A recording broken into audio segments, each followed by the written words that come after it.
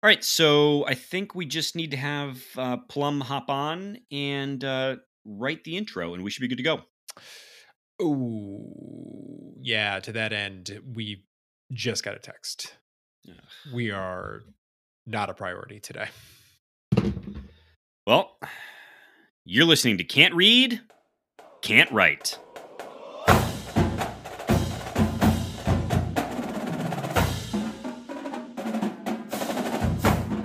Welcome back, everyone, to another episode of Can't Read, Can't Write, the podcast that proves Spartans can talk. I'm Mike Jones, joined as always, truly, Kevin Greck. Greckers, how you doing, buddy? My steady man. Yeah. Reliable. No COVID in the program over here. So I'm available for game time. Unlike some other ones, some other listener guests. Yes. To think that someone was flirting with being a co-host and then so resoundingly rejected that. Yeah, We are without.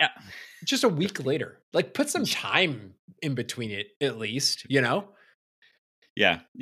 We'll see if he's with us next week. But Alex Plum will not be joining us today, which means we can cut to the part where I say thank you, of course, to everyone for listening, and please share the pod with Spartans in your life. Rate, review, and subscribe wherever you get podcasts, and follow us on the old Twitter machine and Instagram at Spartan_pod. Greg, what are we doing this week on the pod? So the structure of the show, as it always is, begins with a green wall. And of course, there's a sport that always leads there, football. And there are developments this week. Stuff has been happening. Lots. A lot of stuff, actually.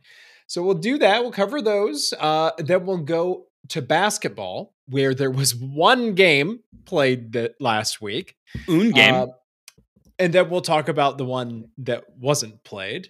As well as some personnel developments in the basketball program as well. Then we'll go off Grand River, where I don't think we have anything. It's blank on our outline here. But then we will preview upcoming games against two teams that we've already seen this year, actually. Minnesota on Wednesday at Brez, and Northwestern the weekend, also at Breslin. Really? Yeah. We get two home games this week. That's fantastic.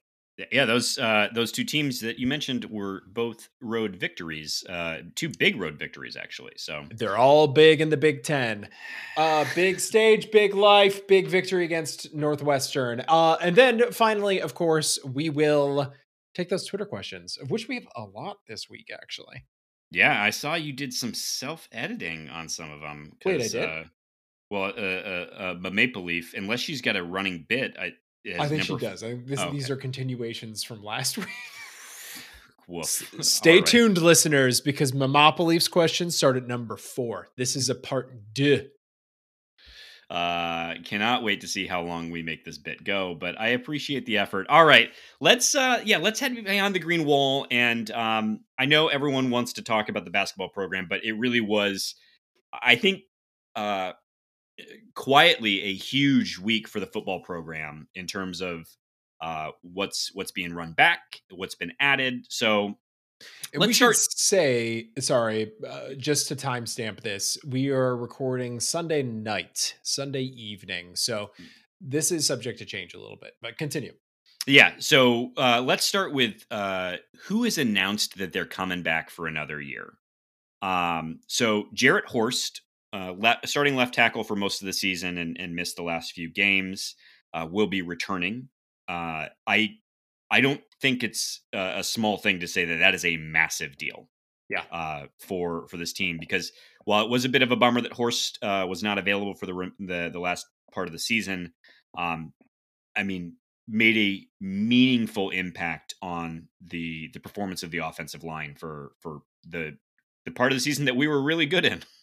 Can I put my Plum hat on for a minute and just ask the question, without him, where were we going to get all of our personal fouls for next year? Yeah. So I hope in his time off, getting better, that he did some reflection on just how hard he likes to finish a play. And maybe we have a few personal fouls, but in all sincerity, I mean, the left side of the line is where you saw Ken Walker bounce a lot of his runs out of, and it was because of Horst's ability to set an edge and get to the next level, and so that is a massive return for this team that is going to have to fill a lot of pieces on the offensive line. And a place that I frankly think we're probably going to see some transfer portal activity still. Yeah. Next up on returners, Ronald Williams, cornerback, who got picked on in the Northwestern game, and then you saw fewer and fewer targets go his way. Turns out, I think opposing offenses determined he was not necessarily the direction that you wanted to target. Yeah. So options. That, you know, I know we're all looking for improvements in the secondary, but Ronald Williams turned himself into a pretty okay corner, a steady one and a reliable one in the back half of the season. And I think that's nothing short of a big deal to get a returner there because, I mean, everyone's returning otherwise, but guy has the measurables to get a look in the league. And I think, you know, this is an opportunity to really cement himself as a big deal. And so a big pickup for the staff. Because Horst, Ronald Williams had an opportunity to consider going pro. So I think it's fair to say you can look at these as pickups for the staff. You know, Tucker talked about you're always recruiting your own players too. Next up, in the last two, I can compete, I think, for the biggest deal of all. But Xavier Henderson has announced he's returning for his COVID year. And he had the best announcement of them all. I loved it. Yeah, share with folks in case they missed it. So for anyone that's not on Twitter following each one of these, the whims of the student athletes, when a guy makes a declaration one way or another, there's like these days there's a big produced like image that's made, and there's like it used to be the Notes app, but now that's moved over to this image where it's all like stylized, and there's, you know, pictures of them in their offensive or defensive stances or catching a ball or whatever it is. That is not the case for Xavier Henderson, who was just like, "Hey guys, I'm coming back." End of tweet. and was like, "I don't think this is a big enough deal to warrant a graphic," which kind of a dig at his teammates, but you know, I'm here for it. I think it's a dig at society and where we're at right now, which I mean, I'm on board with. Xavier. Yeah. X, I mean, is a fantastic leader on this team and is clearly a guy who's bought into Mel Tucker's culture. Was the only player that was a captain every game all season, correct? Yeah, and I believe always picked by the coaches. Not that his peers wouldn't have selected him, sure. But you know, so in terms of, you know, we're in we're going to be entering year 3, and you know, I think people would put still an asterisk on like, you know, how long Tucker's had to really build culture and say that maybe it's, you know, kind of a year 2, 2.5, whatever. But X coming back, I think, is a big deal, not only from his performance on the field, which is usually pretty good to great, but also that tenure, that leadership, you can't sleep on that, particularly as we've got some 4-star dudes coming in at the safety position that, you know, that's a great mentorship opportunity. Yeah, it takes the pressure off of those guys. That next, that next generation potentially gives them a year to redshirt if that's a thing that they and the staff decide is the right move. Do those exist anymore? Do we still redshirt? Is that well, new program, new philosophy. And you know, and the other thing to jump back to Ronald Williams is that depending on what you saw leave at corner, you could end up seeing Angelo Gross at safety having to pop back, or, you know, if X had left, maybe Angelo Gross has to slide over. Like this keeps the back of the field intact. And you know, we all were not thrilled with the pass defense, but there is something to experience, and those are two big gets. But the one that got the most headlines was Jaden Reed announcing he's not going to go to the pros, is going to come back for another year. I don't know if we want to talk about what we think about that decision. I don't really care, as long as he's doing what he wants to do. Yeah, I don't. It feels like he's not going to be living with, about a guy that's not going to the draft, about what his performance in that draft was going to be, or what he could get out of this next year, or whether that improves it. Yeah, if you're a listener and you're interested in that, those discussions are being had somewhere out there. My interest in what this means for the team in the future, because as we're about to discuss, not all of the wide receiving core is coming back. So to have the number one option and a guy that has just such a rapport with the quarterback coming back for That his senior relationship year, building that just happened overnight is incredible. and now the next generation is Yeah, stepping up we'll for get to them. it. That's massive. Of all of these, this one genuinely surprised me. Yeah, I mean, I guess X coming back only because he'd been a 4-year starter. Mhm. And you could see where it's like, I'm ready to move on from college. Mhm. Because as much as I think most folks would kind of Peter Pan their way about college and be like, why would you ever want to leave? These guys don't have the same college experience the rest of us do. Yeah, I was just gonna say, because these guys have to get up at 5:30 to go get Spent yelled at to lift more weights. It's and not spent a year getting nose swabbed every day. Like, yeah. you know, They're not coming back because they can go to the bars finally, right, right. Yeah. and they haven't had the chance, to spend enough time at the Riv yet, and they know that they can work their schedule so that they don't have any classes on Friday. That's not how the situation works for these No. guys. I think two things to think about with Jaden Reed though that are interesting to me is that someone cut up clips of this past season, and his ability to catch contested balls was truly at an elite level. And so as we look at potentially maybe tougher sledding on the run front, Mhm. that's he's going to get more usage and more volume probably this next year than he did this previous one. And then the other pieces that I would say, if is we talked about the glamour shots of the dudes and their body transformation photos from 2 years ago now to this past Mhm. year. Mhm. Uh, that was Jaden Reed with 1 year in the weight room, and I know we're going to talk about a ton, but it's undeniable that his measurables um, are a thing that the NFL is going to look at. And so his ability to get another year of working on his body, I'm excited for what he's able to do with an additional year of strength and conditioning is I guess what I would leave it at. Yeah, and now I guess we're kind of finding ourselves in the NFL Yeah, I discussion don't. anyway. One of the big knocks is speed. So if you can figure out a way to take a little bit off that 40 time as well, Yep. that will pay dividends next Yep. year when he goes for real. So Yeah. So if you, yeah, go ahead. let's talk about the guys that are not coming back. And we can start, like I said, in the wide receiver core. Naylor is not returning. He's gonna Jalen is going to try his hand in the NFL draft. So Yep. best of luck to him. Who else is gone? Kevin Jarvis, who was at times starting right guard and at other times starting. I'm sorry, at times was starting right tackle, left tackle, Yeah. and at other times was played guard. Um, I mean, any of these guys who did their full time and chose not to take a COVID year, I really do.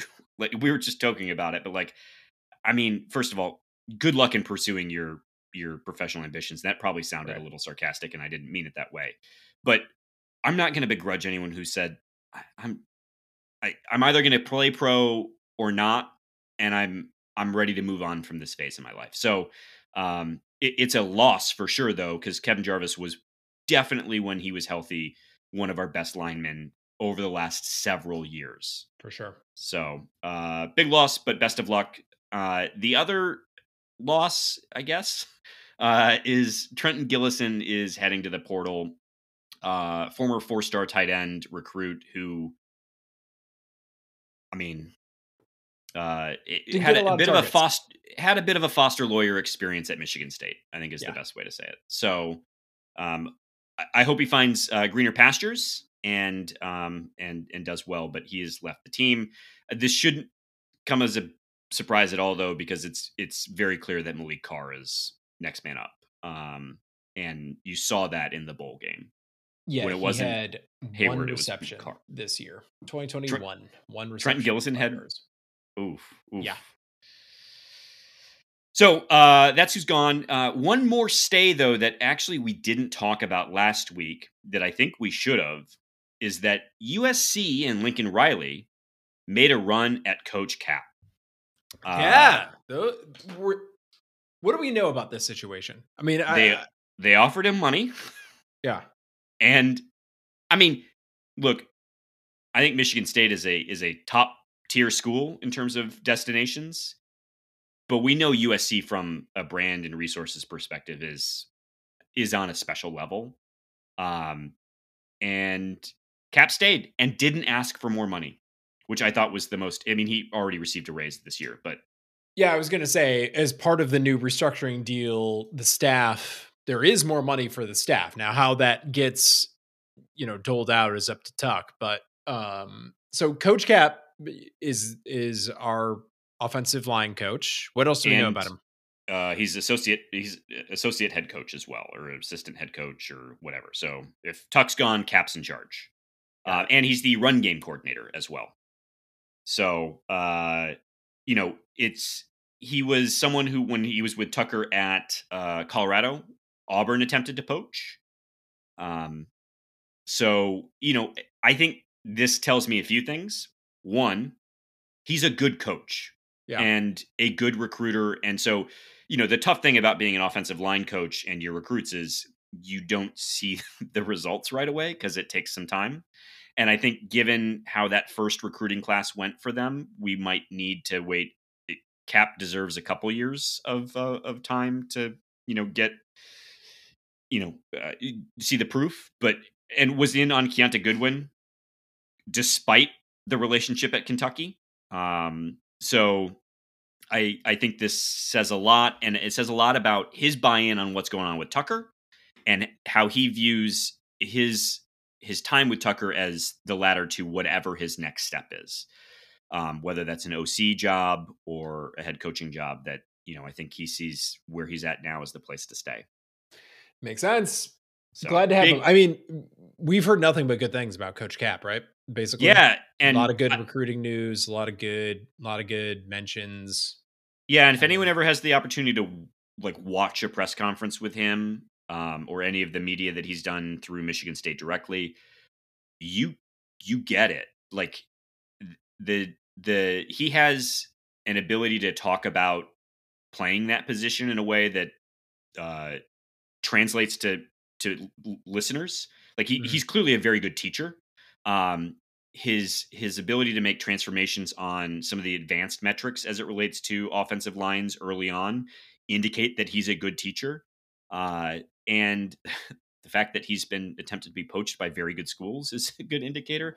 But he's also got an infectious energy to him. I mean, I will say that about most of the staff that Tucker has is like you get the sense that they really are bought in and energetic folks. So big stay. Speaking of energetic folks, speaking of good recruiters, some of the early enrollees are on campus now, and that includes Mr. Katin Houser, who has been on the recruiting trail for MSU. Do you want to introduce us to the newest addition to the recruiting class of 2022? So no small thing. Michigan State has flipped from the University of Washington a player that had already signed an NLI. Jeremy Bernard has left Washington and is now on campus and early enrolled. He is a 4-star wide receiver, 6'2", 195, and tell me if this sounds familiar. Childhood friends with Katin Houser. I can't believe it. I wonder if that plays out, to the advantage of these players in the long term. Yeah. The analysis on him is that he is good. He's a top 250 kid in the country. I think he's 221 or something like that. I mean, who cares? It doesn't matter. He's good. He's strong. I think is one of the early notes on him is that he has a day one body in terms of where his strength and conditioning is at. Fast, and notably is a really good route runner for his age, is able to get separation early because of his ability. he's good vertically in terms of, can high point some balls and make contested catches with really strong hands, and presents a nice target for quarterbacks. So, Kevin, this officially moves Michigan State, for the moment anyway, into a top 20 class at 17th overall, and fourth in the Big Ten. Where are we at on Tucker and recruiting? So I had been saying for a while last year, I'll wait until I can see it. And now we're starting to see it. 17th overall class is pretty good. I think Wasn't the MSU 2016 class like 15th or 16th? Yeah, it turned out being somewhere in there. It was like 10th for a while, but then things fluctuated. It turned out there. I kind of think MSU naturally ends up in the high teens, low 20s. That's sort of where I would expect an MSU class to be. So when you start getting into the mid teens, lower teens, maybe even into the single digits, that's when you're recruiting sort of at that next level. And it looks like if Twitter activity and crystal balls and those types of things are to be believed, that's sort of the future of this program. But in year 2, under the circumstances, which we all know, pretty good class. Off of a 2-5 season. Yeah, really good class. And, I don't know how things are going to shake out with other folks that MSU is targeting for the remainder of this class, but they are, I believe, exclusively in big game hunting mode. Mhm. So you could see some additional movement that really puts this class in a place where you're like, what is happening here? So big get, big flip. I don't. I mean, Kevin, our wide receiver room is insane. It's just got 4 new guys. I mean, 4 wide receivers in one class is a lot, so that's kind of interesting. But before we move on, are we done? I know there's a bunch of rumors, things sort of have simmered. Is this it? In all likelihood, does it seem like for 2022? I don't know if things have changed with Citizen, but that's what I was alluding to. Is that MSU's making a push on a 4-star running back that's a decommit from LSU. Right. I think it's Trevante Citizen. And we're at 23 ads, I think, right now. So Sounds I think right. they've got 2 spots left, if they want.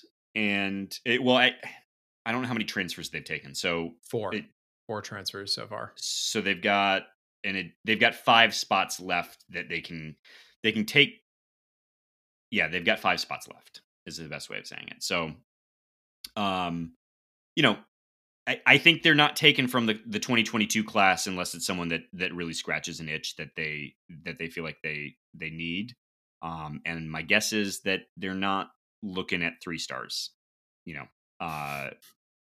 I'm just their class is built out, is what I'm saying. So like, unless you're gonna really land something, I don't think they're gonna take. But we have so many immediate needs if we're looking to replicate success or flirt with the success we had this past year, that I would suspect that they're looking for folks who can be starters.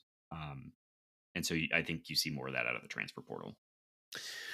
All right. Anything else on the football team before we move on to basketball? Not that comes to mind, unless you got anything. No. So, 2 was supposed to be 2 games this week. Turned out to be just 1. MSU, of course, played Nebraska in a game that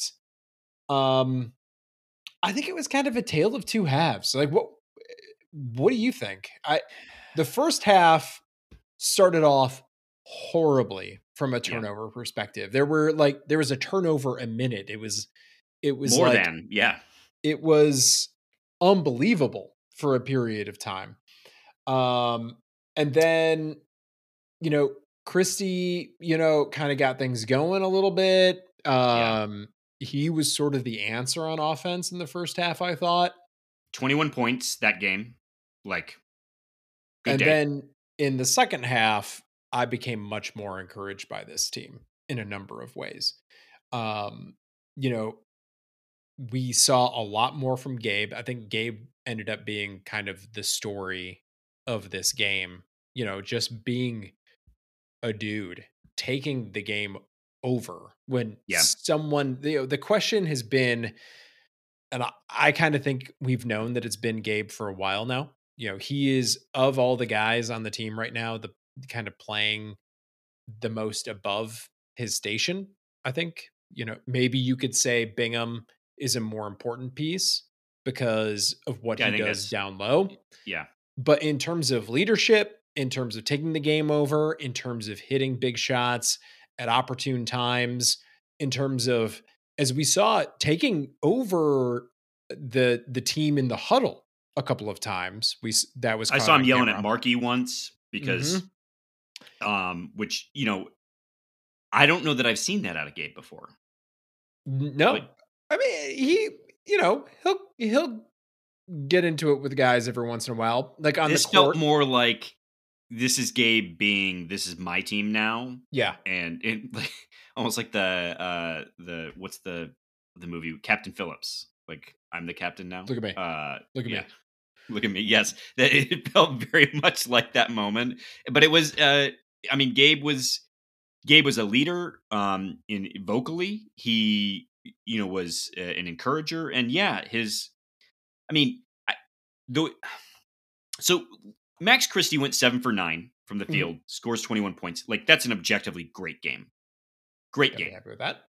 But telling to me is that Gabe went 6 for 15, and you could easily say, oh, that's worse.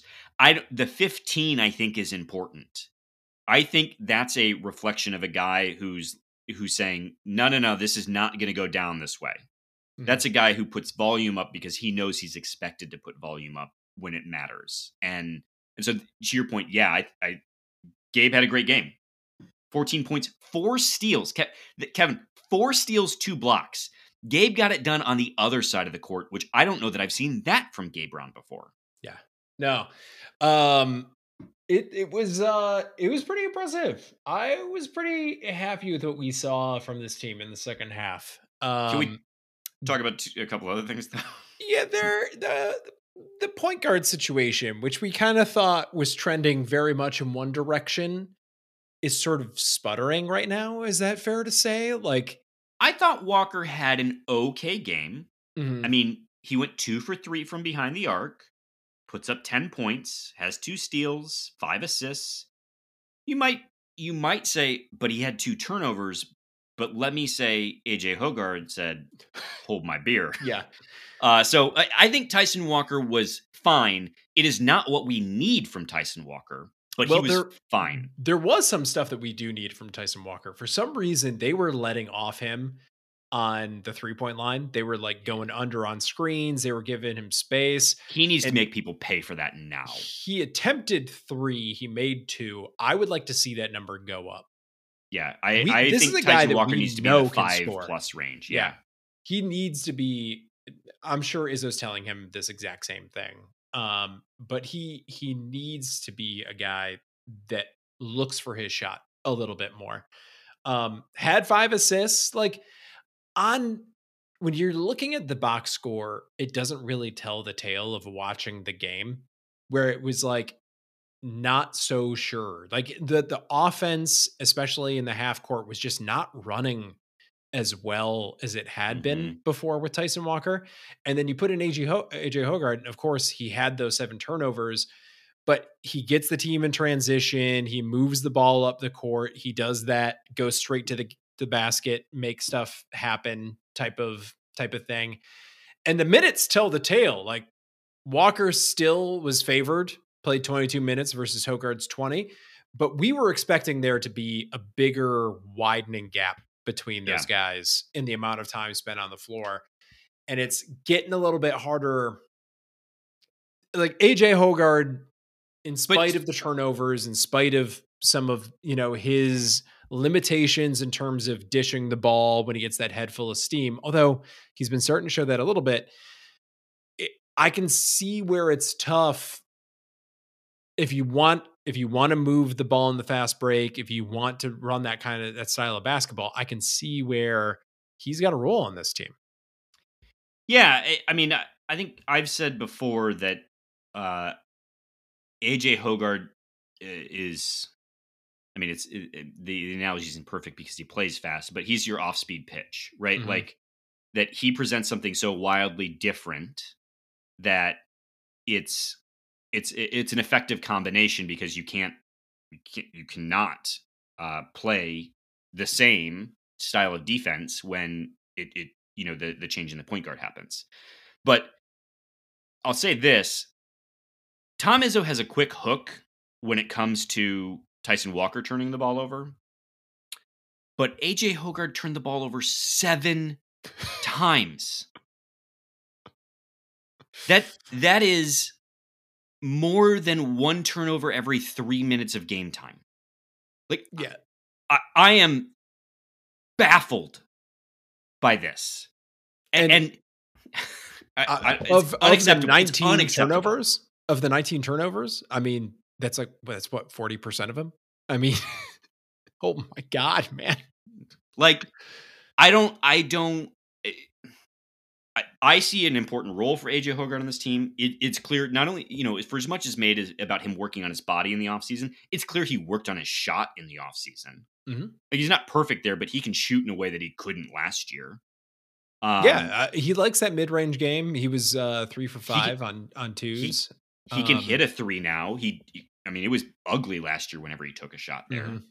Um, and so what's crazy though is that despite those turnovers, he still ended up with a better plus minus than Tyson Walker. Yeah, I mean, that's what we were talking about before. It doesn't show up in the box score. It doesn't tell the tale. But the half court, which is where you would want Tyson Walker to sort of take over and impose, run the offense, make his contributions. It just was not working in this No. game. And it took Gabe Brown kind of willing this team into, jump starting it a little bit. It took some other guys playing well in their roles. Like I know Max Christie had a career high, right? With 21 points, and we haven't really talked about him a ton yet, but um So it's Max Christie's plus minus came out at 0. yeah, it it would be nice if we were further along with this, if we had continued that trajectory that we seem to be on with the point guards. And I'm worried now that this is sort of like if you've got 2 point guards, you get no point guards type of situation. I'd like Tyson Walker to sort of re-find himself and kind of go back to being that point guard archetype that he seemed to be headed towards. Yeah, and I guess maybe that's an okay point to transition on, that you hope that he's had a bit of a break now that he can refine himself. Because the problem is that when AJ's on the floor, as much as all the nice things I said about him, uh the half court doesn't work with AJ on the floor. Like Mhm. it is clearly less. Even Tyson Walker not being great in the half court is still better than AJ Hogard in the half court. Yeah. And so as the schedule starts to ramp up, we're going to play Wisconsin on the road in the near future. Um, that's a place that they're going to make it half court only. Yeah. So you've got to be ready.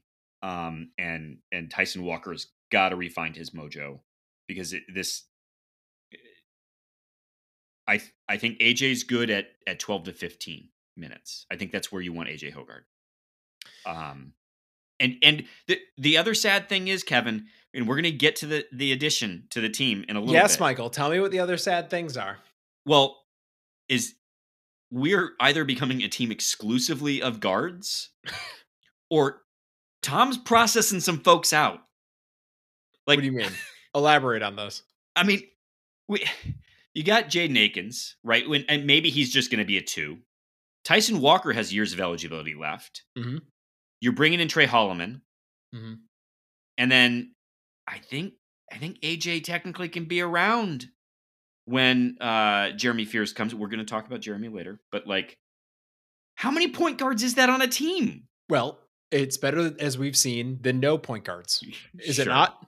It is. Before we move on, and I appreciate that you're trying to bridge this over. A couple things that I want to call out here. One is Christie had a great game, but he was able to have that game within himself. One of the big benefits Yes. of Gabe kind of coming alive and starting to impose his will, again, it doesn't show it in the box score, but that was what was happening on the court, is that Christie doesn't have to play that role. You don't have to look at, you don't have to look at him in the huddle and just be like, okay, McDonald's All-American, do your McDonald's All-American thing. Right. It can happen in the course of the game. And that's how his box score looks so good.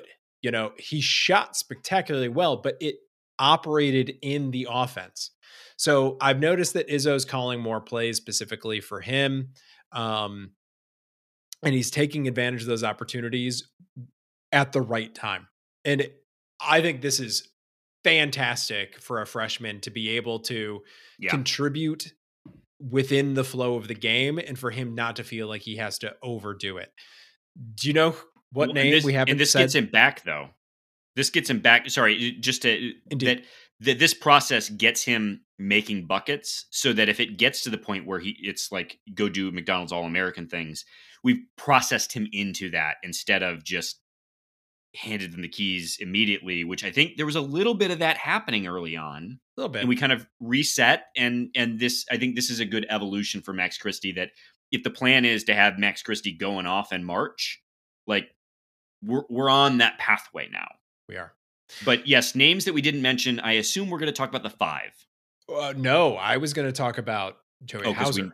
Because we need to talk about the 5, but go ahead. Speaking of guys that are starting to operate in the offense and just and the defense, in the team, in their role, and having things going well with grabbing boards, with, he was tied for the most assists in this game with 5. He and Walker both had 5 assists.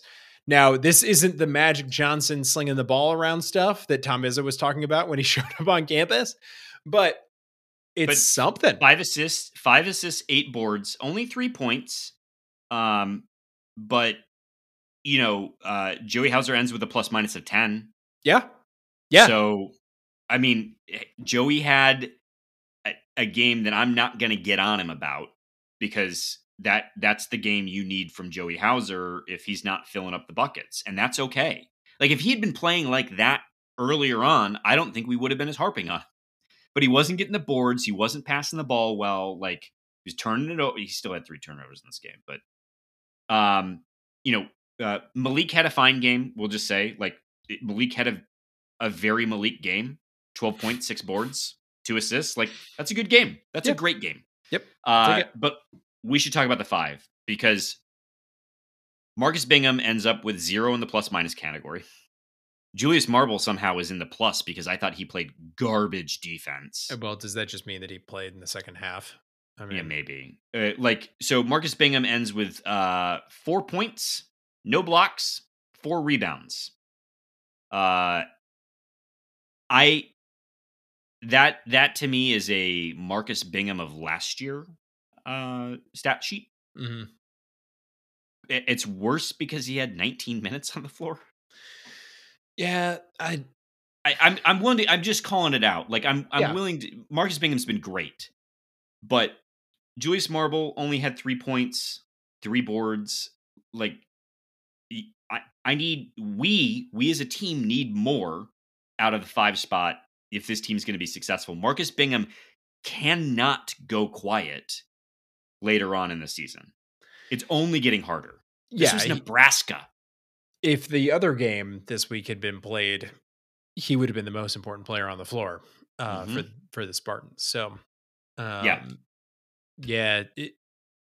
he and Walker, like, we saw things from those guys earlier in the season, and kind of in the same way we talked about with Malik Hall of like, can you just start give me 75% of that every night? Can we do something like that? It would be nice to sort of get back into that range. Sissoko, in spite of Bingham's numbers, only played 5 minutes. Pierre Brooks only played 2. So those things that we were saying Brooks about came on when it was out of hand and didn't matter. Jaden Akins down to 12 minutes. We kind of expected him to sort of be more imposing his will. Took some shots that I didn't love, and maybe that's why it was only 12 minutes. Yep. But we're kind of figuring out exactly the allocation of the minutes, but I think it's safe to say that Brooks and Sissoko are outside the rotation right now. Yeah, and I suspect that Akins probably finds himself he's either going to grab some minutes, or I don't think we see him disappear. But 4 points, 3 boards, 2 steals, like it's not great for 12 minutes, but it's it could be worse. And you see the freshman in him at times, but you see such immense talent that you want to give that guy as much rope to figure it out as possible, I think. Indeed. So the game that wasn't, shall we? To the Michigan Wolverines. Pour one out, indeed. Bro, what a mess of a team. Yeah. So the rumors, and they're no longer rumors, we have good reporting from Brendan Quinn at the Athletic and others about what the actual situation was in that building on Friday night. But the net effect of it was MSU. Well, so let's lay out. MSU was supposed to play Michigan at 2:30 on Chrysler, Saturday at Chrysler, and at Chrysler, and around midnight-ish on Friday/Saturday, Michigan canceled the game because of COVID within the Wolverines program. So just want to lay that table in case somehow people missed that. Yes. So not just a little bit of COVID, it sounds like. I mean, we knew that this Michigan team had problems. They were out 3 guys effectively, I believe, against Rutgers in that loss on the road at the RAC. But now it sounds like there were 4 guys potentially available to play on Saturday, plus 1 more if they were willing to burn a red shirt. I thought they were at 6 for some reason, 6 or 7 with burning red shirts. What we know is that they had COVID as a result of potentially their trip to Orlando, to Florida, to Orlando. Things were progressing within the team. It sounds like a guy was actively sick at shoot around on Friday, and the net results of the testing round that they did because of that was just a complete mess. It sounds like there's just not a system over there. I mean, do you even want to play a team that is I think someone from Michigan State said that. Like, do you even want to play Michigan right now? Like these, you still have to go. Yeah, you have to run up and down the floor with these jabronis. You have to deal with their coaching staff that doesn't know what the hell is going on. Like, I understand being upset as a fan about this, and I was too. Like, I wanted to see these teams play. You had a great observation that you put on Twitter of like, you know what? We don't even need to reschedule this. They need this game more than we do, which is definitely true. They need the opportunities for quad 1 wins. Like, we should not be taxing ourselves in the middle of our schedule just to satisfy their need, and their need for gate revenue, their need for quad 1 wins. We don't need that. No. I mean, am I bummed we're a half game behind now? Sure. I don't really care though. I don't. Like, I am more angry about their, because I know a lot of people said that Michigan was ducking us. And like, look, there's plenty of pattern and practice from other portions of the Michigan athletics department that, yeah, it's easy to say that. But like, it's a pandemic. As someone who dodged this shit for 2 years and then finally got COVID, like, it's coming for us all. Omicron is coming for us all. Says you, man. So, I survived New Year's. Yeah. Anyway, but what's disappointing really about all of this is that they clearly do not have good protocols. No. And don't care. No. Like, how does a guy show up to shoot around with cold symptoms? Yeah. They're clearly as dysfunctional as a team off the court as they are on the court. Like, how does this happen? and you can't, and because I'm sure, like I'm sure there's Michigan State listeners that want me to say that they were ducking us, and I'm not gonna say that. Like as satisfying as it would be, like I don't think that's true because I mean, they needed this game more than we did. they probably it's probably not as a program they're scared. It's probably individually as players they're scared. So they found out who was sick and they like sort of nestled up next to that guy to get out of this game where they were going to be humiliated.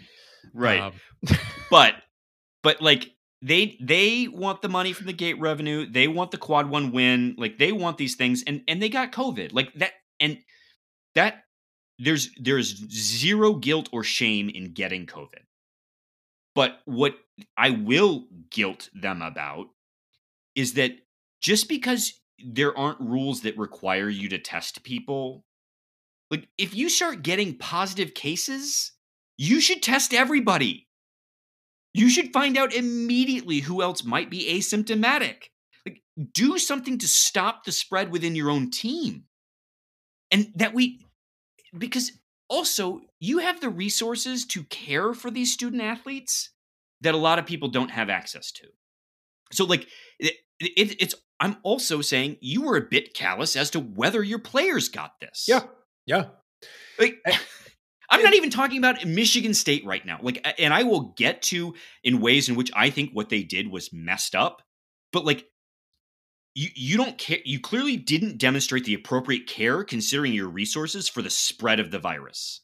You didn't care about the well-being of your student athletes, and you're holding practices with people with cold symptoms. Like, where are we going to get in this pandemic for us to say if you're sick, stay home? Yeah, COVID or not. and you know what? If you look at it, if you're Juwan Howard or whoever, and you look at it like these are fine young men, they're not going to die from no COVID. It's not entirely about that. The rumors or the reporting seem to state that two of the guys that previously had COVID reported for shoot around, then discovered they're just not in sound basketball shape to participate in a game. I mean, that could be a potential long-term program, issue for them.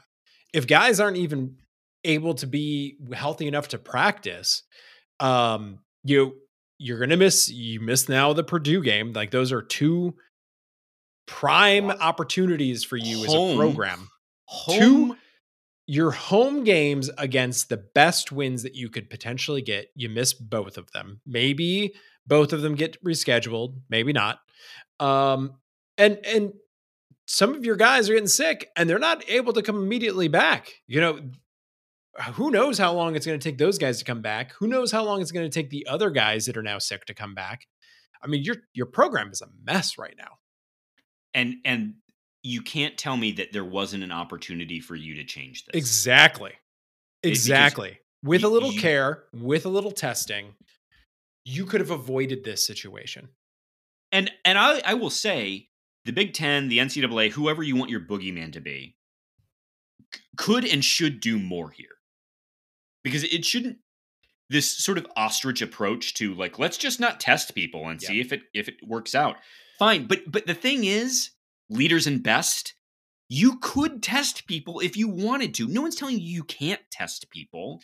This is the result of you not being responsible for these things.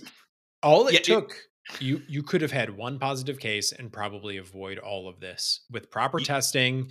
And maybe do some contact tracing or some close contact, make people sit out for a little bit. Maybe you have to put 2 more people in quarantine instead of the whole team. Whatever it is, this is a situation that could have been avoided at a critical juncture in your season where the 2 best wins that you could have potentially had were going to walk into your building. Your team desperately needs to get better. It's not like they're practicing during this time, Yeah, and now you're worried about getting better from COVID. The only benefit is maybe there's a miracle and they figure it out, and then you get MSU and Purdue at the end of the season when you might have a chance of beating one or both of them. But you really got to turn it around from where you're at right now. And so let's just talk about sort of the Michigan State basketball team's frustration with this, because I think that's also worth mentioning. is that they were peeved that none of this was communicated until the wee hours of the morning. And not like, hey, we have someone sick who is participating in shoot around. We're going to test everybody. Yeah. And I would just say this because I overheard Dylan Burkhart from a site from a site say that, like, well, but do you do that? And then, now you're messing with their head and they can be grumpy about that. It's like, no. Let's, if you're going to go on the, like, if you're going to get miffed at MSU fans downplaying the severity of the pandemic, then act like it's a pandemic, which is to say that you should be communicating these things. If you were going to have people over for the holidays, but someone in your house came down with cold-like symptoms and you were going to go get PCRs, you would communicate that to your guests. Right.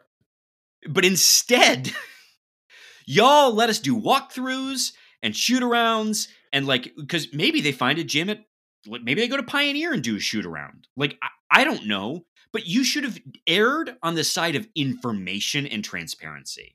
And that lack of humility and bravery and just decency, man, like, I get being miffed about it. Not that you're sick. No one's miffed that you're, well, I mean, I'm a little miffed that you're sick in the sort of totality of the outbreak of the program, but no one's mad that someone gets COVID.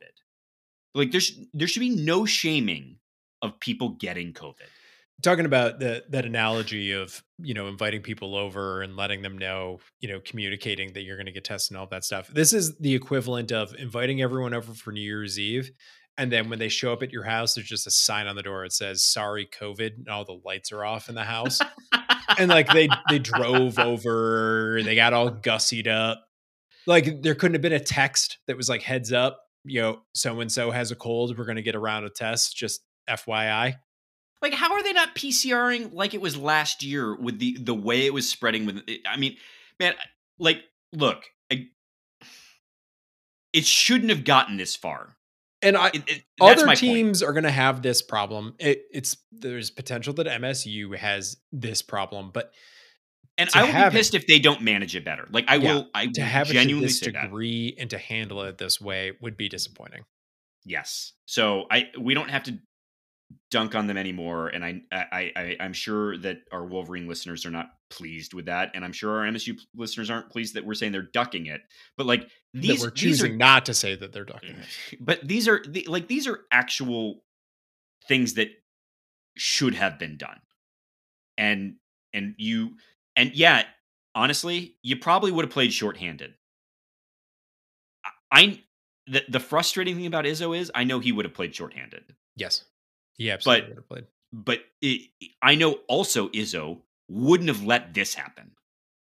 So, or I assume he wouldn't, because that dude seems to be, like, freak out about COVID. Just on the subject of the University of Michigan and its COVID protocols, do you remember all the way at the beginning of the pandemic last year where Harbaugh, when they said they had the best? Harbaugh was inviting people to campus to show them how good he was at COVID. And then they, like, had to cancel the back half of the year and then all these other games. And then it's just like, that is the University of Michigan to me. Mm-hmm. Now our few Michigan fans are really miffed, but, like, truly the arrogance of being like, we're better than the virus. Come see all. We've been rolling the dice lucky for 3 weeks, and we were born on second base. We hit a double. Come look upon us. See our grandeur, see our might, and then just to have it fall apart, just to have your pants fall down, soil yourself, roll through it like this. That's the University of Michigan to me. Yes, that is spot on. An unseen foe, we are better than it. All right. That's right. Death, very Ozymandias. Speaking of people having overconfidence and then and now potentially being in a position to be proven woefully wrong, there is actually a bridge between the football program and the basketball program, two of them. And by the names of Carr and Coleman. Jonesy, do Malik you Carr, want? Keon Coleman. Yes. Do you want to talk about this? Yeah, let's just run. We're not going to spend a lot of time on it. We will spend time on it when it happens. It's But important though, because I have been so certain that this is not going to take place. And now I have to me, admit, things are moving in a direction that is giving me some pause about those statements that I made in previous podcasts. prognostications with very Michigan-esque of you in your Yes, exactly. prognostications. So Malik Carr, tight end that we mentioned earlier, transfer from Purdue, is wanted to play basketball and football, and that was by all accounts one of the reasons that he was leaving Purdue. And so Michigan State said, "Hey," and he's looking to play some shooty hoops. Keon Coleman, also originally a Kansas commit, flipped to Michigan State with the understanding that there would be the opportunity for him to play basketball if that made sense. Malik Carr and Keon Coleman were at the last game, sitting behind the bench. Not just at the last game. They weren't in the stands where the football players usually sit. They were like second row on the bench, kind of almost part of the team. Yeah. They have been spotted at practice doing a little shoot around action. And Tom Izzo has said that it will be first a conversation between him and Mel Tucker, and then a conversation between him and the players, and them and Mel Tucker as well, about whether it sounds like whether they'd be allowed to do it in the first instance. But he described it as a family decision. So I think what Tom Izzo was trying to say is like, there may be a conversation that is, guys, it really would be most important and best for you to just participate in winter conditioning.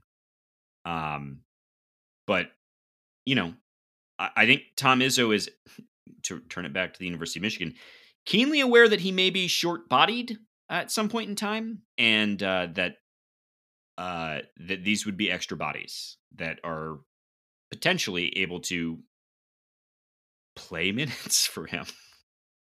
I don't know, man. This is as surprising to me as anyone. It's not. You're taking you're getting some satisfaction out of this. We don't have it's so rare. Like videos between the two of us, but I know that he's over there with that smug look on his face, understanding the way that this is trending. Understanding that now at this point, even if they don't ever play, he knows that I'm uncomfortable, which is enough for him in some ways. Oh, and the crow will be served. Yeah. I'm not entirely thrilled with how this has played out so far. But at the same time, these are Spartans. They were told that they would have these opportunities. So if they're willing to put the work in, I'm going to be happy for them if it happens.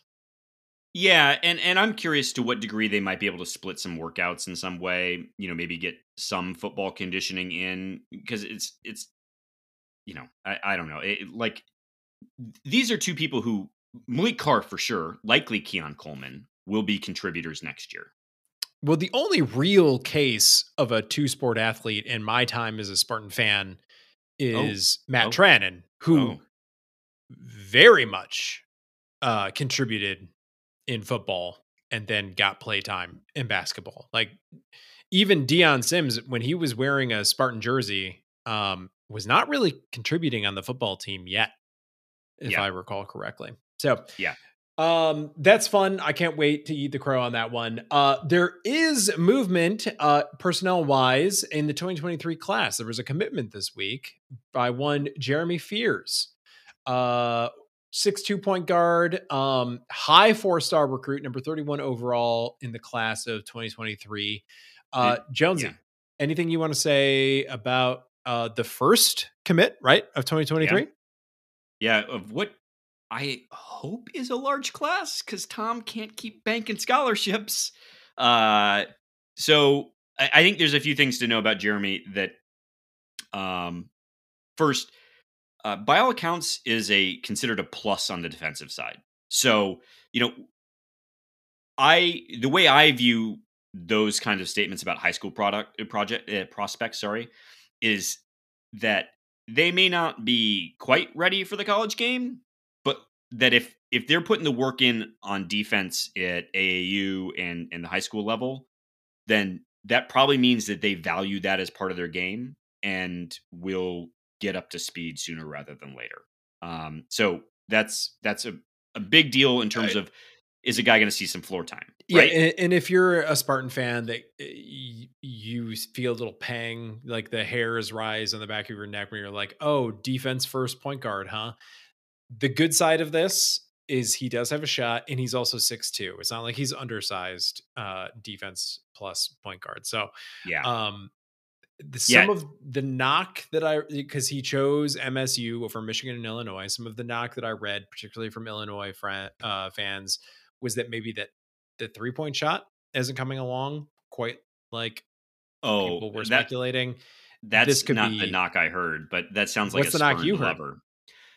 So there were a number of Illinois fans saying that he wanted the keys to the car, and it's Okay. like, do you know who Tom Izzo Yeah, is? bad news. Bad Like, news about this. that's not a thing that happened at all. But I mean, a school that didn't get chosen tends to all of a sudden have a very different opinion about a Sure. recruit. Yeah, of course. Of course. Always. I think it's his vision, though, that, I mean, he can score. Dude can score. All three levels. He can drive. You know, he can shoot the 2, can shoot the 3. You know, at what level of the 3, I guess, you know, TBD. But he, it sounds like the thing that he's best at is his ability to pass into high percentage shots. So he has really great vision, strong passer, has embraced the moniker, the floor general. So he's got some swagger to his game. I like the kid as a pickup, and it sounds like he's getting to play for his dream school, Yeah. which is another big deal. I like this pickup. This is perfect for MSU as a program. High 4-star, Yeah. you know, on the plus side, runs the offense, and if everything stays the way that it is, will not be put in a situation where he's asked to do too much as a freshman. Because as we've discussed on this podcast time and time again, it is tough to be a freshman point guard in the Big Ten. Yeah. Anything else on basketball before we preview? No, because I just saw the timestamp. So let's rock and roll. Yeah. Tell me about Minnesota, buddy. So, as everyone will recall, MSU won the first game at the Barn, 75-67, which actually that game was pretty well in hand throughout, and the gap sort of like closed at the end. Since then, Minnesota's kind of stagnated. You know, they're 86 They got 2 overall, dudes. KenPom, 10-3 overall. Recall that our game against them was their first loss of the year. They really hadn't played anyone. They're still, you know, defense first in terms of their efficiency numbers, 65th overall in adjusted defense on KenPom, 101st in offense. They're the Big Ten has not been kind. You know, they beat Michigan. I don't know if we talked about that on the podcast, but they have their only Big Ten win is against Michigan. Their losses on the road too. Yes, yeah, at Chrysler. Their losses are to us, of course, and then they lost their last 2 games handily to Illinois by 23 points, and also lost to Indiana, who's interesting. I watched the Indiana Ohio State game. That is a bit of a resurgent team right now. It's interesting times down there at the old Assembly Hall. Do you think Dane Fife gets booed when he comes into the Breslin? I was wondering about that when I was watching that game. Like, are we going to put like a package up of like Dane Fife, like tweets. on the tweets? You know, he's like on the sideline. You know, he's got his like grim Dane Fife face on. Maybe he does get a little like excited every once in a while, but like, I wonder what we're gonna do to, you know, welcome him back to Breslin. I hope we're a little unkind, honestly. I hope we're a little unkind to him. I don't think that's the system. I don't think that's how that system works. But going back to, because this is a Minnesota preview, defense, as I said, was this team, particularly for 3 points. Their 3-point defensive stats have remained pretty good. So, just as a refresher on some of their guys, Jamison Battle, George Washington transfer, is continuing to have a pretty good season. He's a forward. He likes to take threes. He plays basically the whole game. But Like then everyone else on their also, team. what's that? Like everyone else on their team. Yeah, yeah. Not a lot of rotation going on over there in Minnesota. The other dude that you got to keep an eye on is Peyton Willis, who you'll recall started at Vanderbilt, played at Minnesota, sat out a year because that. Do we remember when you used to have to sit out a year when you transferred? So dumb. I barely do. So much has changed I'm since then. so glad we changed that. But yes. And then he did that like weird boomerang thing to Charleston where he transferred and then transferred right back. Anyway, loves it. Like he thinks he's a combo guard, but he has like 2 assists a game. But he has been shooting on the year pretty well from 3, but really poorly in Big Ten play. For what it's worth, in the 4 Big Ten games that they've played, he's at like 30% big 3-point shooting instead of his like season average of 44. So as the competition level has increased, his 3-point level has inversely decreased, but he has it in him. He can make those shots. So those are kind of the things to watch. Anything, Jonesy, that you remember from the Minnesota game that we should add to this? No, I think that's right. Is that it's Willis and Battle, and they run like a pick and roll, and like that's the game. Yeah, those are their plus guys, and I had the box score up. How did those guys perform in the last game? I had it up. I mean, not Battle played every single minute in the last game. Oh my god. Yeah, Willis only had 9 points. Curry actually was their second plus player. He had 18 points. So we'll see. He shot really well. He shot 9 for 14 from the floor, but that's not been his profile on the season or even in Big Ten play. So we'll see what happens. But do we know what the line is on this game? No, I didn't look at that. Okay. It's going to be MSU favored by like, I would bet 8, 7, 9. Yeah.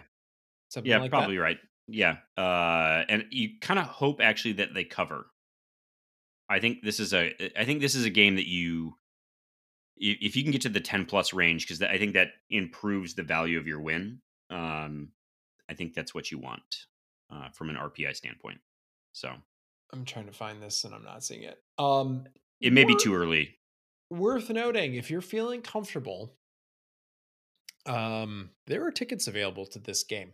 There are folks, and fair enough, I'm one of them, that are choosing not to go to these types of events. But if you're vaxxed and boosted and you're feeling okay and you don't get to go to a lot of MSU games because basketball games can be expensive, this is an opportunity to go to a Big Ten basketball game for, just grab that KN95. You know what I mean? Yeah, dude.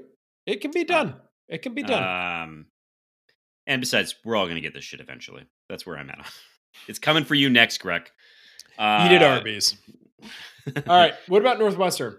All right. Saturday the 15th at the Breslin. Northwestern having kind of an okay season. KenPom 45, 42 in offense, 63rd in defense. Masochists not to remember. Stop you, but we should just, instead of previewing the Northwestern team, we should preview who the officiating crew is. Yes, because folks will remember it was a bajillion fouls that were called when we played them. Some notes from that game.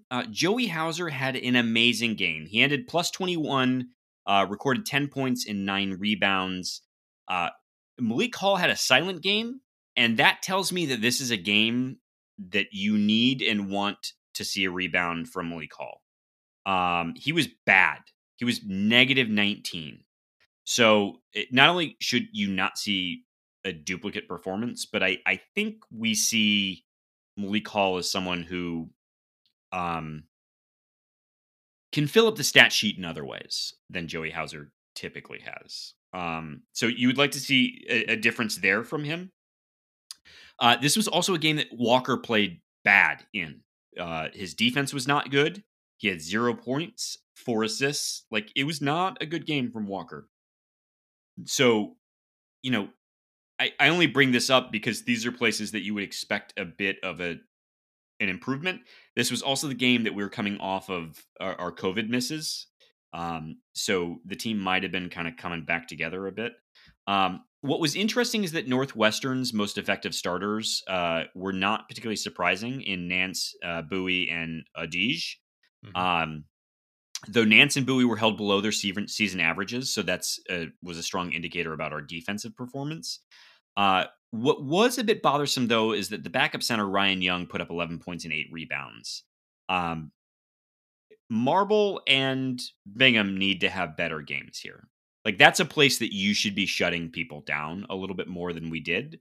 Marble in particular was also bad defensively in this game and not so much a plus on scoring. So I believe we struggled rebounding in this game as well for a little while. So, there were just things that we didn't historically do well in that first half against Northwestern that I expect are cleaned up here and at least boosted by, the home crowd. So, I certainly expect a W, and I expect a more sizable one than last time. But, it's Nance, Bowie, and Adige are going to get theirs. This team is also prone to taking bad shots. So if we're better defensively, you'll see lower percentage shots out of Northwestern. So they're a mature team, though, and, plays better defense than I think their KenPom number indicates. So Northwestern's going to upset some folks. This is not one to sleep on. Yeah. And how did you do this in the pronunciation guide where you were able to just call him Bowie instead of saying Boo Booey over and over again? Boo Booey. I made a point to did this, write. Bowie did that. I made a point to write it just as Bowie so that I didn't fall into that trap. You want to head to Twitter questions? Yes. So 2 exciting Big Ten games this week. And, right now we actually get to play them because we have a program. Kevin, can I give an aside real quick? Yeah. I have just finished a 16-ounce, 8.3% beer. So I am ready for these Twitter questions. All right, let's dial them up. First up from Amopoly, number 4. If you were to design a trophy for winning your fantasy football league, oh, there it is. There's the 8%. The mic's falling down over there. Your fantasy football league, what would it look like? And what are the chances it's now in your possession? Jonesy. Don't care. Next question. Jonesy, this is a true fantasy of yours. Design for me a trophy that you have very little chance of ever seeing.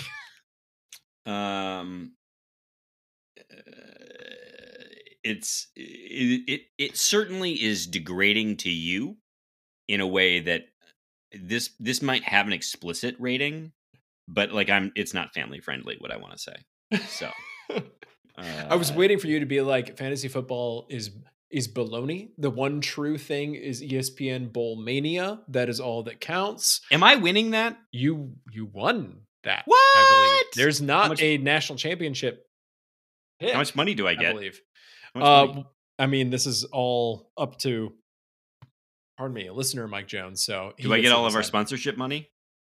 You sure do, buddy. All right. Side note, we're not having sponsors for a while. Anyway, moving on to number 5 from Amopoly. We're so popular. With the recent focus on MSU's astronomy program, this is a reference to film and television. Due to the mention of the movie Don't Look Up, what celestial event caused you to look up and ponder what is the key to unlocking the deep past of humanity? Is this also a throwback to what was that terrible Indiana Jones with Shia LaBeouf? With the one with aliens? Spoilers? Yeah. I never watched it. That's the one where he also gets in a refrigerator to survive a nuke. Like, do we have to have both of these? That. Can't we just choose one? What are we doing? Do you usually look up at the night sky to think about the deep past of humanity? I guess you could think about I look down normally to the dirt and the physical features of our Earth. I When I was in the suppose you Grand could be Canyon, I thought like, about people living there. That's yeah, crazy. Mammopoly. I guess it's like, have we all looked You're up at the reaching. night sky at one point? It's all one night sky, but I don't know. No, Have you been following, sort of to piggyback off this question, the whole James Webb Telescope no, saga? no. I Oh, know nothing about it. we'll have to follow up after this.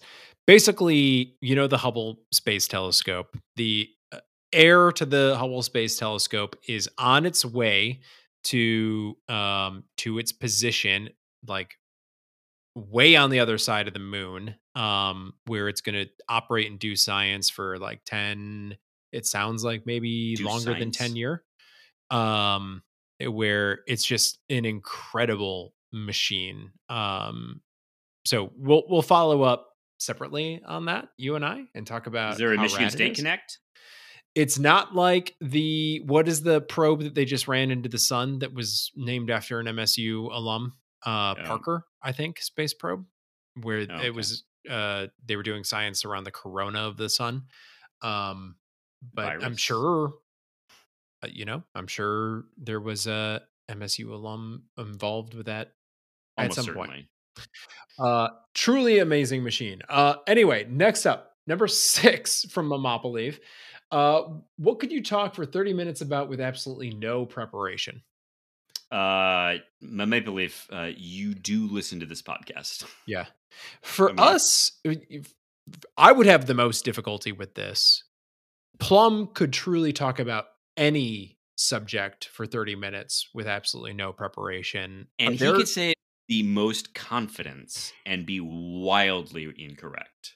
It like his talent for that is I what would you describe that as? I mean, I do seriously, there are times where we can just throw something to him and he can just go off, and I'm just like, how do you have the capacity for this? Like, I couldn't do that. indeed, I think he's admitted many times things have been thrown to him and he wasn't fully paying attention to what was being said. And somehow kind of lands It it. works. It works. Uh What about you? uh Is there anything? I think for you, it might be more interesting. What, like, have you been? I don't know. Like, is I there mean, any? certainly like there's a handful of law things that I'm sure current lawyers would say like I'm not the best at, but like I could certainly talk about law stuff for a while. I think you and I had like a 30-minute discussion about some Supreme Court stuff before we recorded this pod. Uh, and I I could certainly talk about my professional stuff now for that amount of time, but I don't know. Also, beers and alcohol are I probably would put on that list.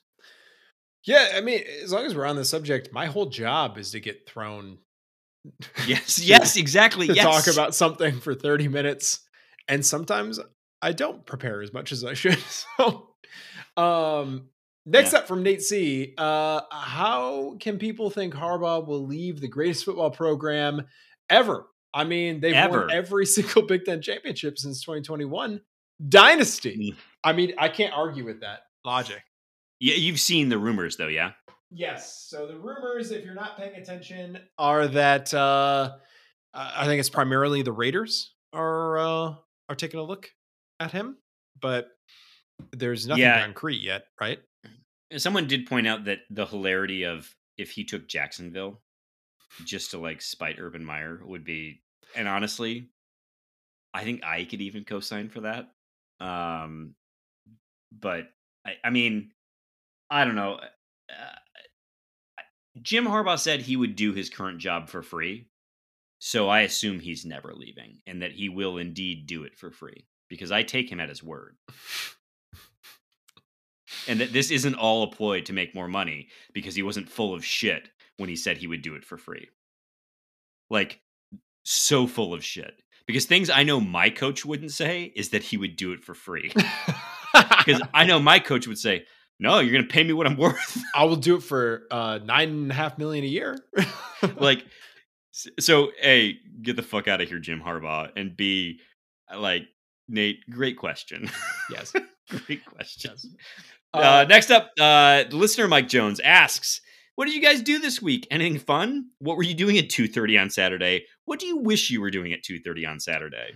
Oh, I was doing a nice crochet at 2:30 on Saturday. Having a nice afternoon, and I wouldn't have it any other way. What about you? Yeah. I ended up doing chores, things that needed to be done around the house, and I assure you, I would have rather watched basketball. But some people don't take COVID seriously. This comes from the guy getting over COVID. Next up from Mike Jones. Daycare was always a vector, Kevin. Looks like the fake Mike Jones, I co-signed that, will win the Bull Pick'em group. Give your score predictions for the title game Monday night. Georgia? Bama? Yeah, we usually don't talk about this type of stuff, but who do you take on Monday? So there are many ways in which I'm inclined to take Georgia. But the reality is that I will never, ever pick against Nick Saban. Dude. So I am picking Nick Saban 35-21. It's not just Nick Saban overall. I mean, you can point at Nick Saban in this matchup. Like, oh yeah, no, I know. Yes, absolutely. This is a point where it's like, Georgia, until you prove it to me. Like, but so the Georgia played Michigan in a way that showed me a degree of like, we want this back again. We want it. We want Bama again. Yeah. And Georgia has the dudes to say we want Bama. Most people do not have, Michigan included, do not have the dudes to say we want Bama. That's where the meme comes from. That's the whole. Yeah. That's but the Georgia whole meme. Does have the dudes, and so you know, I think Georgia puts up a fight, but like I think Bama takes it authoritatively at the same time. I mean, I could see, you know, I think Bama underperforms their offensive output that they had last time. Like, there's too many monsters on Georgia's defensive side. But they have the Heisman Trophy winning quarterback, Michael Jones. The Heisman Trophy winning quarterback who attempted like 7 passes against Cincinnati. I honestly think that Saban was like, we don't need to pass. No, I think Saban was like, oh, that dude won the Heisman? Wow. We're just need to take him down a notch. Because Saban probably was also like, did you guys see Ken Walker? Yeah, no. Anyway, Bama covers. Bama not only covers, but they cover if the spread was the other way around. I'll say that. All right. Next up from Carl, you do too much, bro. How much does the Big Ten audit COVID cancellations? I haven't read the updates to the bylaws, but it does seem at least odd that Michigan routinely experiences flares and positive cases they have before ranked opponents. Is there any good data on other Big Ten programs to use as a comp? I mean, we've alluded to this, and Carl, you do too much, bro, speaks for the masses on this. In some ways, Michigan's COVID cancellations do seem opportune. The reporting indicates that this one is not that. And I mean, honestly, if you were tracking their spread, it probably it makes sense. This is the Occam's razor thing, right? Like their hockey team clearly did dodge a program. That happened. And then Michigan fans will also point out that their hockey team also dodged like the NCAA tournament last year as a result of COVID. Like that's clearly not something you want to do. But yeah, the Ohio State miss, and then but I think the problem for the basketball program that makes it a little bit complicated from a Michigan State fan perspective is that we came off of a COVID break last year and then got housed by Rutgers because we played the game that was supposed to be on our schedule next immediately after the pause. And Michigan said, yeah, I don't think I want to do that. Even though they could have played Illinois immediately after their pause. Mm-hmm. So they don't have a great track record of doing what they're supposed to do in spite of unfortunate circumstances. Yeah, if you want to make the argument that they're the boys that are crying wolf, it's hard for me to disagree with. I mean, there's smoke to that fire. Yeah. I like mixing metaphors as much as I can. Next up from CT and TC, welcome back, my friend. Great episode for you. On a scale of Marjorie Taylor Greene to QAnon, how would you rank MSU fans' reaction to the fact that they can't play a game in which a majority of their opponent players have an infectious virus? This is a great back-to-back. Yeah. And CT, man, honestly, like, as someone who defends people who I think are bad faith actors of like just getting off jokes, like, I mean, there's a track record there. Like, I'm not gonna. We must have scored a lot of points when we actually covered it, other than when we were taking shots at them as a program and who they are as people. So let's not ruin that for ourselves. I think, CT, I agree with you. The program is incompetently run, and that's why they weren't able to play the game. Yes, thank you. That's great. Well said. Next up from Joe. Also, welcome back. Happy New Year, CT. Yeah. Seriously, we missed you. We enjoy you being here. I hope all is well up in the TC. Getting the dig. Great. Next up from Joe Ashworth. In lieu of 3 questions, I want an answer from everyone on the pod. Well, we can't provide that for you this week, Joe. Well, we can. Pod co-hosts can provide answers. Yes, that's right. Everyone who counts can provide answers. What would be your NIL signature dish? Is this are people like making money off of like? Well, so I think it's maybe no. I think it's a reference to like how Peyton Thorne has a burger. Oh, his burger at the Hop Cat. Yeah. Okay. So, Greg, I'll go first here. Yep. It takes a long time for me to come up with this kind of stuff, because food is not your forte. So, Joe, Greg and I experienced this out when we went to the Rutgers game. Mm-hmm. We had our first experience with a fat sandwich, which is a New Jersey staple and is closest to a dub or a con wrap, right? Would you say, Greg? It's like a con wrap and a bun. Yeah. So I think, my NIL signature dish slash thing I would do if I moved to East Lansing and I wanted to make some money is I would just sell drunk food on a sandwich. And it likely would be, I think I would probably do like some chicken fingers with some mott sticks, with pepper jack and marinara, baby. No, I'm gonna go Michigan on this one, man. I'm gonna go full ranch on this. Barf. Oh my god. With like maybe some little spice in there, a little extra spice other than the pepper jack. That's what I'm going with. My answer to your question, Joe Ashworth, is harken back to the Matrix 1. Oh Jesus! remember we had a 30-minute conversation on the Matrix 4, which is interesting. We should have a companion podcast on the Matrix 4. I think it's worth talking about. I think it's interesting. I don't think it's a great film, but I think it's interesting. I would do a companion podcast of all the shit that we talk about before we record the podcast. Indeed. We could do the pre-podcast podcast. There's a scene in the Matrix 1 where goop comes down from the ceiling and they're eating on the Nebuchadnezzar. And there's a debate about like if it has everything the body needs. If that goop existed, I would just eat that goop nonstop. And that I could be the spokesman for the Matrix goop. It's got all the amino acids. It's got fiber. It's got everything the body needs. Get back to work. Come on. So that would be mine, Joe Ashworth. That if goop more often. If plain rice cakes weren't available, I'll take the goop from the Matrix. Next up from Gina Carnego? Sure. Carnego. Gina, first time. Welcome. Great question here. Can I say as an aside, I love when people that we've not ever known to listen to the podcast ask a first question. I enjoy finding out that there's these people in the world because the people who interact with us regularly, they're a part of the show and it's fun.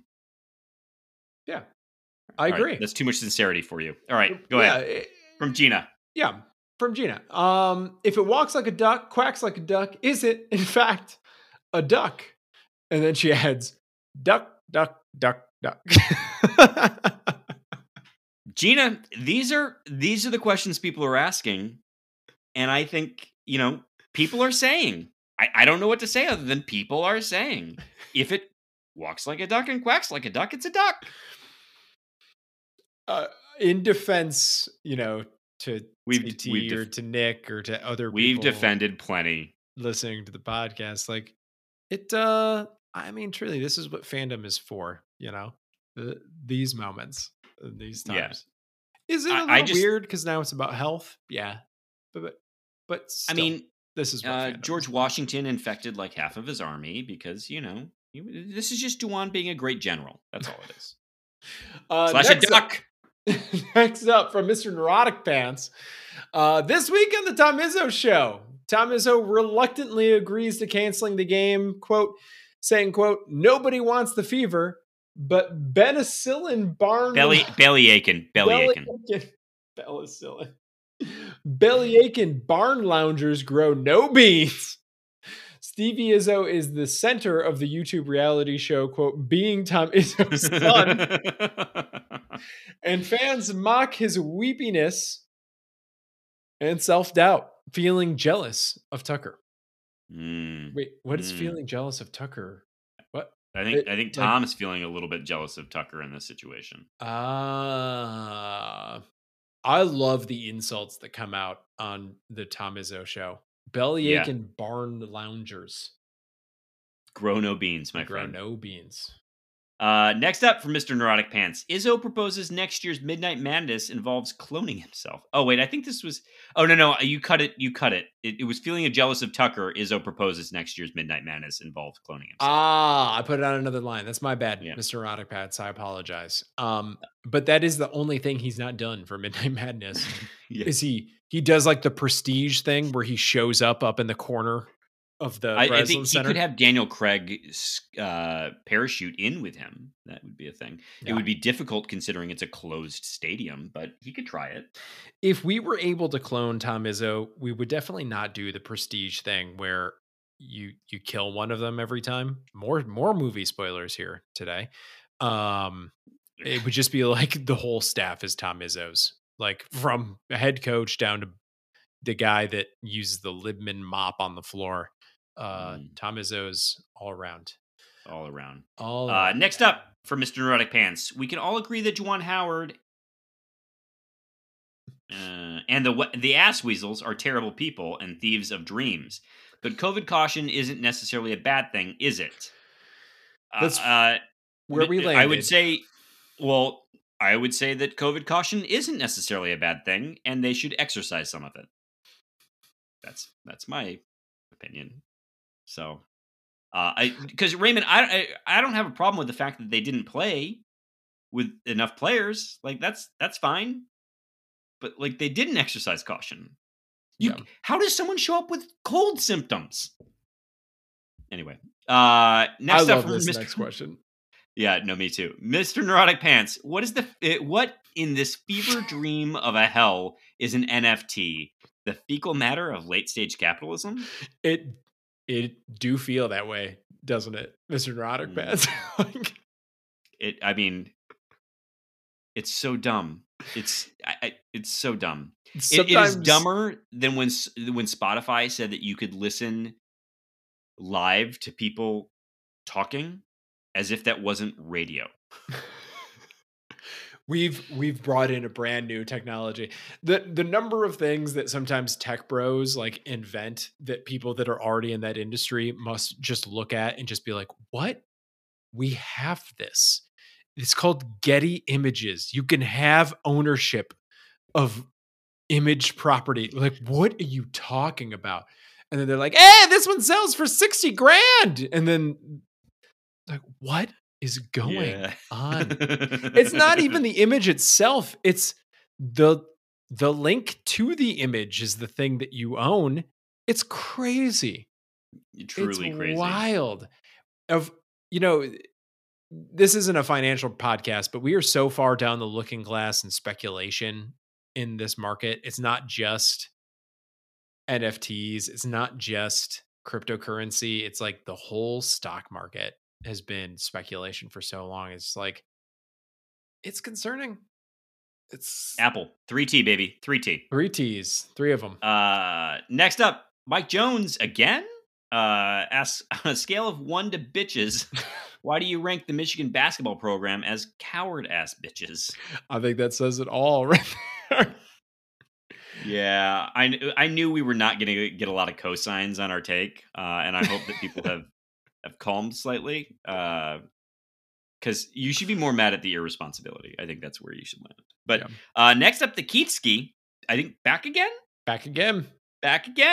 Pineapple on pizza, thumbs up or thumbs down, Kevin Gregg? I do a thumbs up. What about you? Me too. Same. I think it's interesting. Why not? I don't hate it. I enjoy it. Do you want to ask this next question? Yeah, second question. A lot of food this week. Second question from the Keith Ski, which is a great name. Barbecue rub, vinegar sauce, mustard. What's your preference? So I mean, most things I would put a rub on, Keith. It depends on the meat though as to where I'm going to land on the kind of sauce. So pork, I am pro vinegar sauce. Like, give me some pulled pork with a vinegar sauce. But I will say I tried an Alabama white sauce on some chicken, and it was pretty fantastic. But give me something mustard or tomato based. I'm also into that. So it just depends. Yep. There you go. I'm not going to try to. Keith, you don't want my answer to this. Next up from John Ellen. John Ellen. Would any of you guys be willing to buy Memphis/U of M first round NIT tickets only to heckle Amani Bates in Michigan? No, that's Bamani Eights. Bamani Eights. Sorry, John Ellen. We don't know how to pronounce the names. And honestly, I think they get some of the gate revenue, so no. We're going to be busy in the tournament at that time, but yeah, attention will be elsewhere. Oh, Upper Deck Jerk Guy. Brutal first question. Can we get an extensive breakdown on COVID and U of M Ann Arbor's cancellation from Alex Plum? This will probably be the opening segment, so I still get 3 more questions. I will say, Upper Deck Jerk Guy, for whatever it's worth, Alex and I talked before the podcast, and he was kind of in the same boat of like, how do you get to this point that you have this many resources available to you and you clearly were not doing the testing and quarantining that was required? So just want to point out here, Upper Deck Jerk Guy, you took 4 more questions as a result of that, but but this next one I think is the most important one, which is, why is Grooch even still on the pod? What does he really bring? Well, can I just interject here, Kevin? Yeah. Because no one wants to hear me talk alone, and some people can't be relied on to arrive today. So you end up with me, Upper Deck Jerk Guy. Me and my charming love of food. Yes. Next up from Upper Deck Jerk Guy, Jonesy, you've had some time to think about this. What's a good romance novel? Follow up. So really, we have 5 more questions. Why are you reading romance novels? I don't have an answer for this one. I've actually never read a romance novel, but now that he is negging me about it, I'm gonna get into a romance novel. Yeah. Why not? We're post-gender, Upper Deck Jerk Guy, okay? Romance novels are for everyone. Next up, how do you think Gabe Brown would have done against U of M Ann Arbor? Lit it up. Lit it up. Let it fly. Let it fly. They do struggle with the 3-point shot, so that would have been a great opportunity for him. I honestly think we would have won this game well. Yeah. Well, I said during our preview that this was going to be close, but I also said in our group chat, I can have all the confidence in the world now because they ducked. Yep. Finally, from the Upper Deck Jerk Guy, what are your vacation plans in 2022? Do you know, you don't have to give us dates and places, but like in general, what are you guys thinking about over there for vacation? So I'm planning a backpacking trip to Shenandoah. And then I think my son and I are going to go visit my folks in Scottsdale at some point in time. So that's kind of what's on tap. At some point in time, I'm hoping that maybe this is the year that the wife and I can finally take just like a vacation ourselves. So, but we have some aspirational goals that you know about, but that may interfere with that. Yeah. So We're keeping things domestic this year. COVID has cost us several international trips. Life is hard here. But we're looking at so hard. options. Um, the real question that this raises to me is where are we doing the can't read, can't write company retreat 2022? Uh, Honestly, that's a great question because we need to cash out that sponsorship dollars, Yeah, dude. and you can fly me out first class, I assume. Of I don't want to course. be next to people, Of course. and we can do something. I do. I am. I think one of the bummers about the way the virus is raging is that I had really hoped to come out for a game, a basketball game this year, and Tough to do I that know I now got it, under the but like circumstances. yeah, it just doesn't make sense. So I do hope that we can do a football game in the fall again, though. That would really make me very happy. So Yeah. Happy Well, Valley, buddy. Happy Valley. I kind of want, I'm looking hard at this Washington game. You know, if there could You be a are? can't read, can't write tail boat or whatever it's called. What do they call it when they're tailgating on a boat? Sailgate? Sailgate is what it's called. Mm. I would be happy about that. Um Save anyway. up, buddy. Get my plane fare. Finally, from the Garv, prop bet of the week. Had MSU played U of M today, the margin of victory versus Mel Tucker's class ranking for 2023 over under 13.5. Garv, Ooh. not setting the the Vegas lines. I think it ended at MSU by 3. Was where the Maybe. Vegas line kind of ended up I think before we the game got started called. it in the I think we started in the plus, but yeah. Yes, we did start in the plus. I think we started +1 and then it ended up MSU 3. Um, I think it would have been I'm taking the over on the class ranking because I think we might be done on football, and I'm taking the No, that's under. 2023, buddy. That's Oh, 2023. I'm taking the under on both of these. Closer game and a Ooh. higher class. Wait, so better ranked class is what you mean Better, to say. yes. Closer Oh, game than 13.5 points and higher ranked class than bow, bow, bow. 14. Greg is a convert on Mel Tucker. I think things are just trending in that direction right now, man. I'm gonna go ahead and say under on both. I think we flirt with that number, but I don't think we quite hit it on Mel Tucker's class. But honestly, flirting with that number, great, fine, solid, love it. Like, let's get there. And I do think as much as their graphics indicated that they were willing to commit to mazing out everything, even if it involved just like spray painting the chairs. So I think maybe we would have beaten them, but not by 13.5. So Agree. And a second up from Garv, kind of taken from your tweet, is it just me or should we have not even cared about U of M canceling today? We deprive them of a Q1A opportunity and the game doesn't get and if the game doesn't get rescheduled, we only play them at home. And obviously, we don't want 3 games in 6 days. I was more upset. Because I just wanted to see the game. yeah, so I think we would agree that we both really wanted to see the game. Mhm. I also agree. I do not think we should make our life harder just to accommodate them. Yeah. And I think for folks who maybe don't know, do you want to explain kind of the quad thing in case people don't fully understand it? So now for the NCAA tournament, when the committee is looking at everyone's resumes, there is a breakout in terms of the quality of wins and losses by quadrant, and it's the RPI, right? Or is it the net? Yeah, and oh yes, the net and the quads change based upon where the team ranks, Yep. but like whether it's at home or away. So Yep. like a team that's ranked 40th away is a quad 1 win, but at home that's a quad 2 win. Yep. So anyway, I we haven't taken lots on this. I'm betting there's a greater than 50% chance that this game gets rescheduled. But that's Izzo. yeah. Yeah, it would have been nice to play this game last weekend.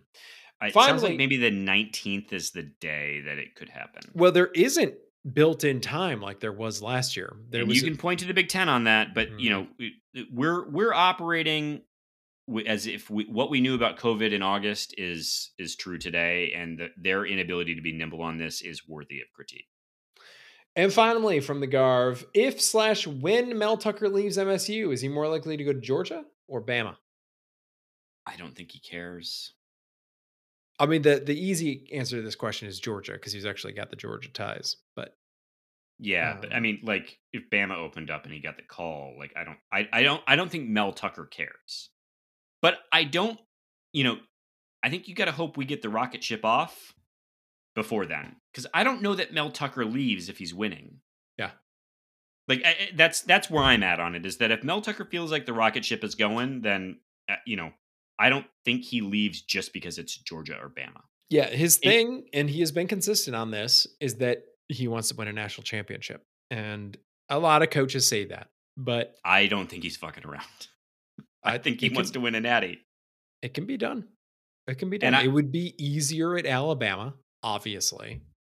But I think that's honestly, in some ways, like if you're giving the dude the resources and he's bringing in the recruits, like I think that's a thing you can whisper in the ear of, like, you could do it here though, and that's different than doing it at Bama. That's because I mean it is. You don't disagree, or you don't agree rather? Like that with the monopoly that has sort of gone on at the top tier, that to do it here is more meaningful in some ways. It's a greater hurdle. Mm-hmm. All right. To put it in sales terms, you could close a $10 million deal. Sure, you could work at X company where that happens all the time and there's a whole structure around all right. You could do it here. All right. Yeah, I'm just saying, like, we've talked about how Mel might have a more pragmatic approach as a coach, just because he's been at other places, he's been passed over, he has been fired from gigs before. So having an appreciation for an environment like Michigan State, where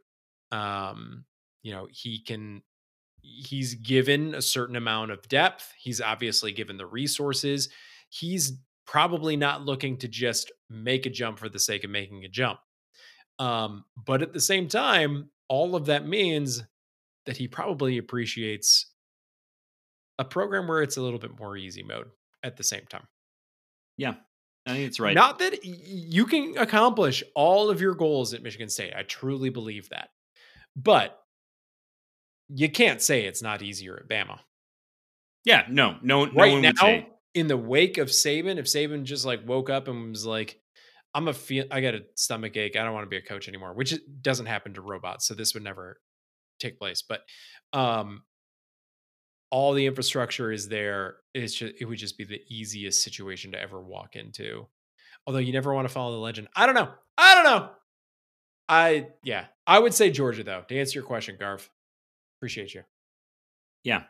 I think, Kevin, where we should wrap on this is that, generally speaking, it was actually a pretty great week to be a Spartan.